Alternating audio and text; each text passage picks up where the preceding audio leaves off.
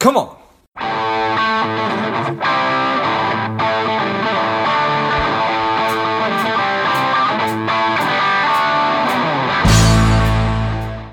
Hello, dear listener. Before we get into today's show, quick ask. If you find value in today's show or you've gotten value out of a previous show, please leave us a quick 5-star review. Be super grateful. Thanks a lot. The strong, the powerful Jennifer Kenning has returned to Money Savage. Welcome back, Jen. Thanks. I'm excited to be here. Yeah, excited to have you back on. Jen is the co-founder and CEO of Align Impact, an independent, specialized impact advisory firm that serves and collaborates with individuals, families, foundations, and their financial advisors to increase effectiveness and alignment of philanthropic grants and impact investments and mission-related investments. Jen, tell us a little bit about your personal life. Give us the name of the dog that we just heard, and tell me why it is you do what you do. Well, the dog we just heard is Tiger and Tebow. Nice. And they're almost 11, and they are feisty, like the athletes they're named after. And I do what I do because I believe the world should work for 7.8 billion people, not at the expense of the planet. And I believe the best way for us to accomplish that is by aligning our financial objectives with our social and environmental goals and driving capitalism in that direction so that we can create real, innovative, and long-lasting solutions. Nice. I love it. So what was it? I'm sure that we talked about this, but it's been a couple of years. What was it that really motivated you to go into this space full time? Because you've been in wealth management or investment. I don't know what term you would use, but what really prompted you to dive headfirst into this? Yeah, great question. I often say it was serendipitous, but then I also think that it was I was building to this over a 15-year time horizon. So I spent the first 13 years of my career in wealth management, investing, family office, really advising multi-generational families around all aspects of their wealth.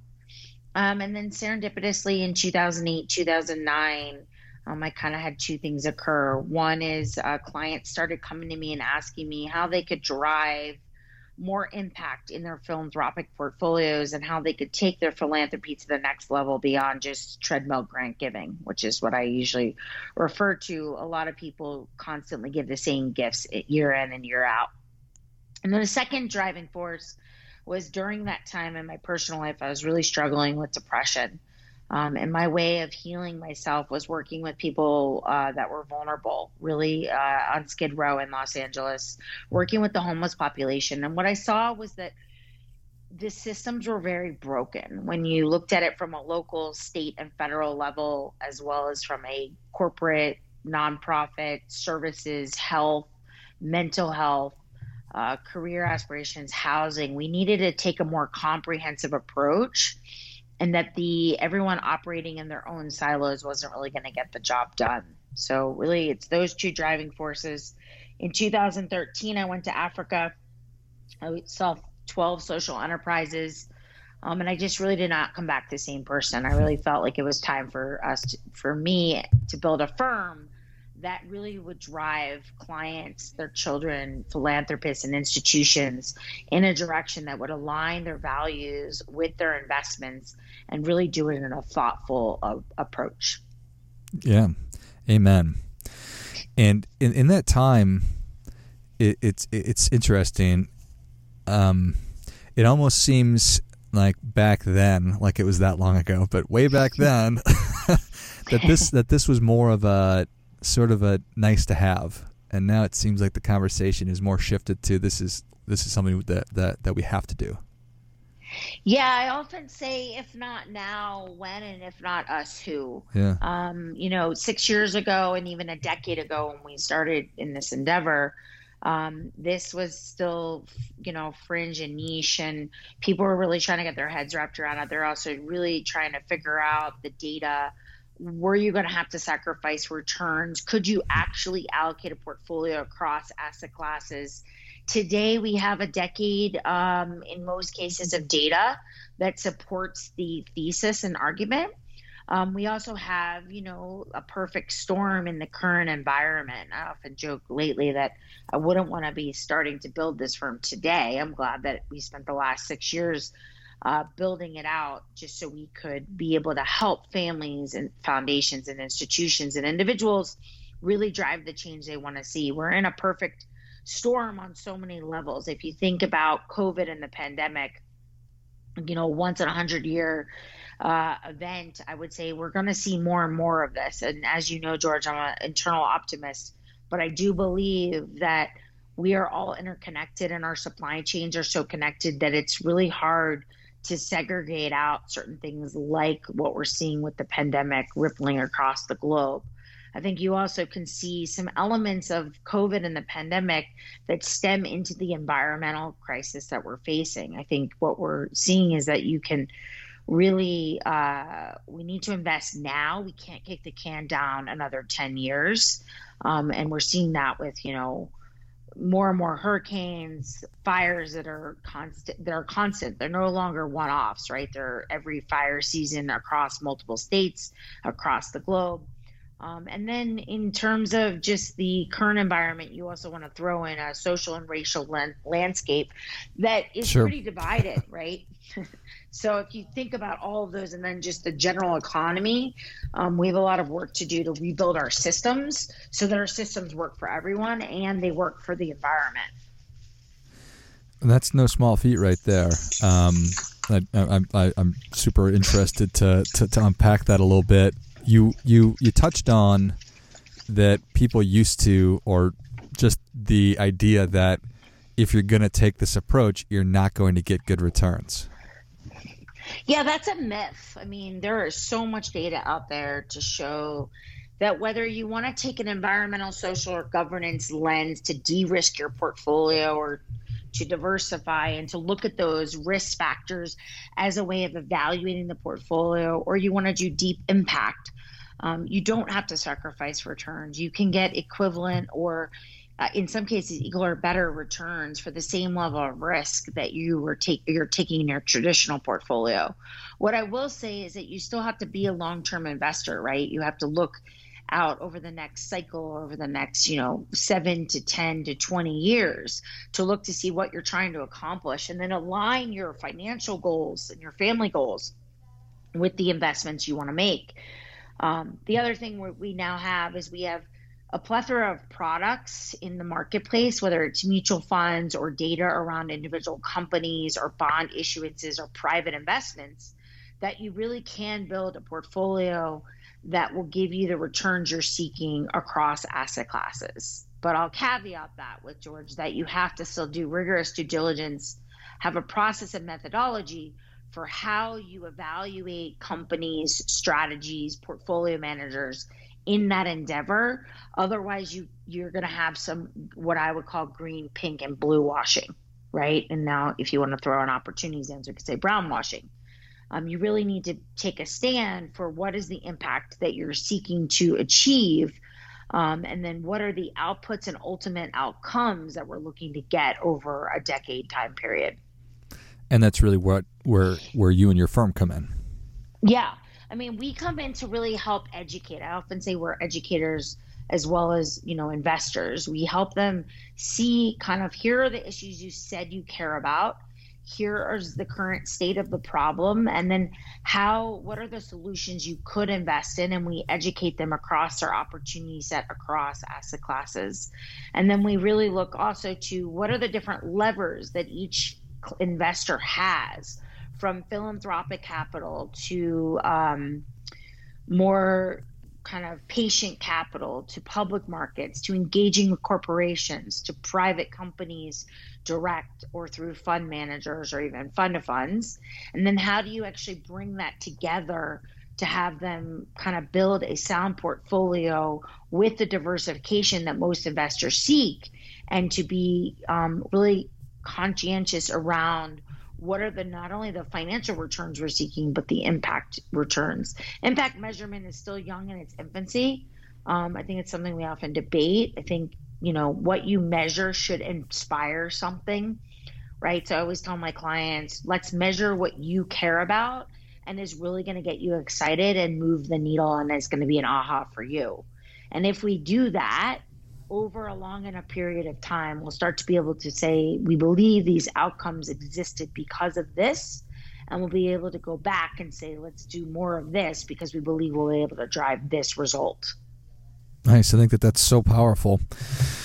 How has your relationship with other traditional wealth managers, with other traditional investment advisors, how has that changed? And it's almost as though, well, you need to be working together if you're talking about really understanding what client is really passionate about, what they're interested in, and then making sure that the things that they're spending their money or that they're investing their money in are aligned to that. So how has that evolved? Where is it today? Yeah, I mean, it's still similar to the underlying premise when we founded Align, which is that we want to be your co-pilot in whatever way you need us to be your co-pilot. And that includes and is definitely the advisors, right? That clients have advisors, our investors have advisors that they deeply trust and they have long relationships with in most cases. And that those advisors are also looking for a solution. They're looking for a partner that can go deeper than what the general advisor can do, right? So we think about it as an architectural plan. We're going to help that advisor build the architectural plan. We're going to focus on the E, the S, the G, the impact, kind of what solutions do we have. And then the advisor is focused on the financial planning, the goals, how they build portfolios, the asset allocation, how they select passive versus active managers, et cetera, and we complement each other. I like to say we're going one or two steps deeper underneath the hood because we're actually looking at the companies or strategies themselves and how they relate back to the factors that we're looking at, whereas the advisor tends to be saying kind of what strategies should we even have in our wheelhouse. And then once we get there, then we can go deeper to say kind of how do they actually do what we're intending for them to do. The other thing to note is I think, the financial services industry likes to benchmark or look backwards, right? We like to say, what does our past performance look like? And it's no indication of future performance. And I like to say that should be one guiding principle. But in today's environment, we actually need to look forward. We're in a different time and place than we were even in a few years ago when I was on this podcast, right? Or even 5 or 6 years ago when we started Align formally. And so when you look ahead, we need to look at where we're going, right? Where are we going with technology? And that's even accelerated, right, in the current environment. Where are we going with the future of work? What is the future of food and agriculture? And how does that tie back to our health? How do we take commercial space that we may not need as much of it and transcend it into affordable housing or other shared spaces or community or things that we actually have a shortage of, right? How do we get the future system to align with the values that we're trying to create for people and for the planet? This is such a dynamic time. There's a lot of terrible things that are going on, but then you also see lots of really positive things with people becoming more active and passionate about wanting to do whatever part that they can have in making a difference. And it sounds to me that that with the way that they invest, that they're able to do that in pretty much all these different areas. Is that right? Yeah, absolutely. And I would even say, so yes, and there's a lot of other things that everyday people can do. So people might be listening and saying, well, I don't have a large investment portfolio yet, but you do probably have a retirement vehicle or a 401k and a company you work for that you can influence how they look at the issues and how they drive solutions. Right. So we do have the ability. You can look at your banking relationship and see kind of what's going on at that banking level. What are they loaning the capital that you give to them inside of your banking relationship to? You could measure your carbon footprint and just get a baseline reading and then look to see how can I reduce my own carbon footprint and really take it on myself. Right. You can look to say, what am I eating and how does that actually impact the health system or my body, or also how does it impact animals, or how does it actually impact soil health and the environment? And so there's lots of different ways that you can be part of the solution, not only from an environmental perspective, but also from a social and racial perspective. What conversations are we having? Where are we loaning our capital? How do we empower and invest in people of color and women more than we do so today? And the data is actually saying that's a good investment, right? We can look at enough data now over time to show that these will prove to be great investments if you do proper due diligence and you look to say, what am I ultimately trying to accomplish? So I do think while some people tend to skew away from this conversation, I think that it is something that we all can do. And we all have different levers in which we can drive the conversation, from voting to engaging to tilting towards impact from a philanthropy or an investment perspective. And ultimately as a consumer, right? What we consume has huge impact, because it drives profits at the bottom line. So how do you actually empower companies that align with your values inside of what you consume, and shopping local and small, and really helping kind of build the local small business economy? Yeah, I appreciate all that. And I was going to ask you, and I guess I still will. Is there a resource to figure out who I bank with and what they're investing in?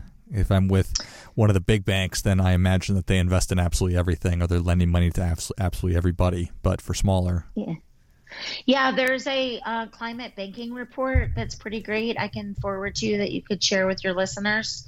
I think it was put out by the Rainforest Action Network, so independent, and it really ranks the largest banks even to some smaller banks. I always say you want to bank locally, you want to know your banker kind of like the way it used to be, and build relationships.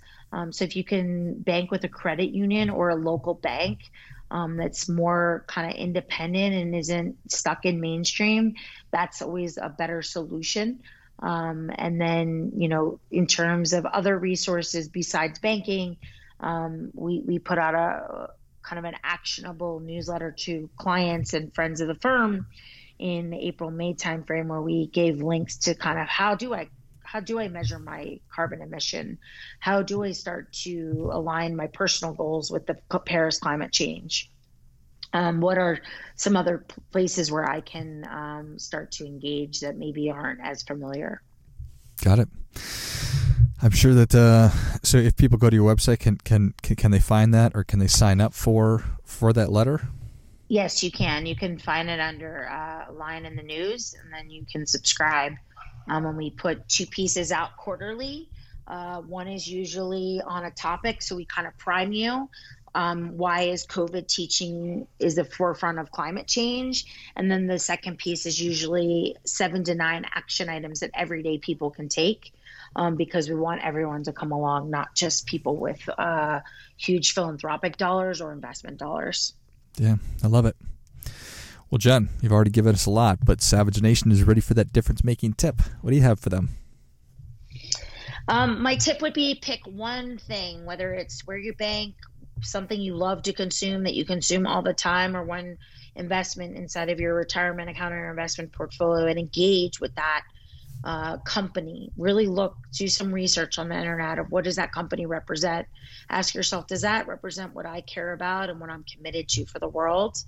And once you do it once, it becomes a lot easier, and it's one small action item. Imagine if everybody listening did that today, our consumption, our giving, and our investing would look drastically different than it does. Well, I think that is great stuff. That definitely gets, come on. Jen, thank you so much for coming back on the show. Where can Savage Nation learn more about you? You can go to alignimpact.com, and you can also follow us on Twitter at alignimpact, and we're also on LinkedIn. Perfect.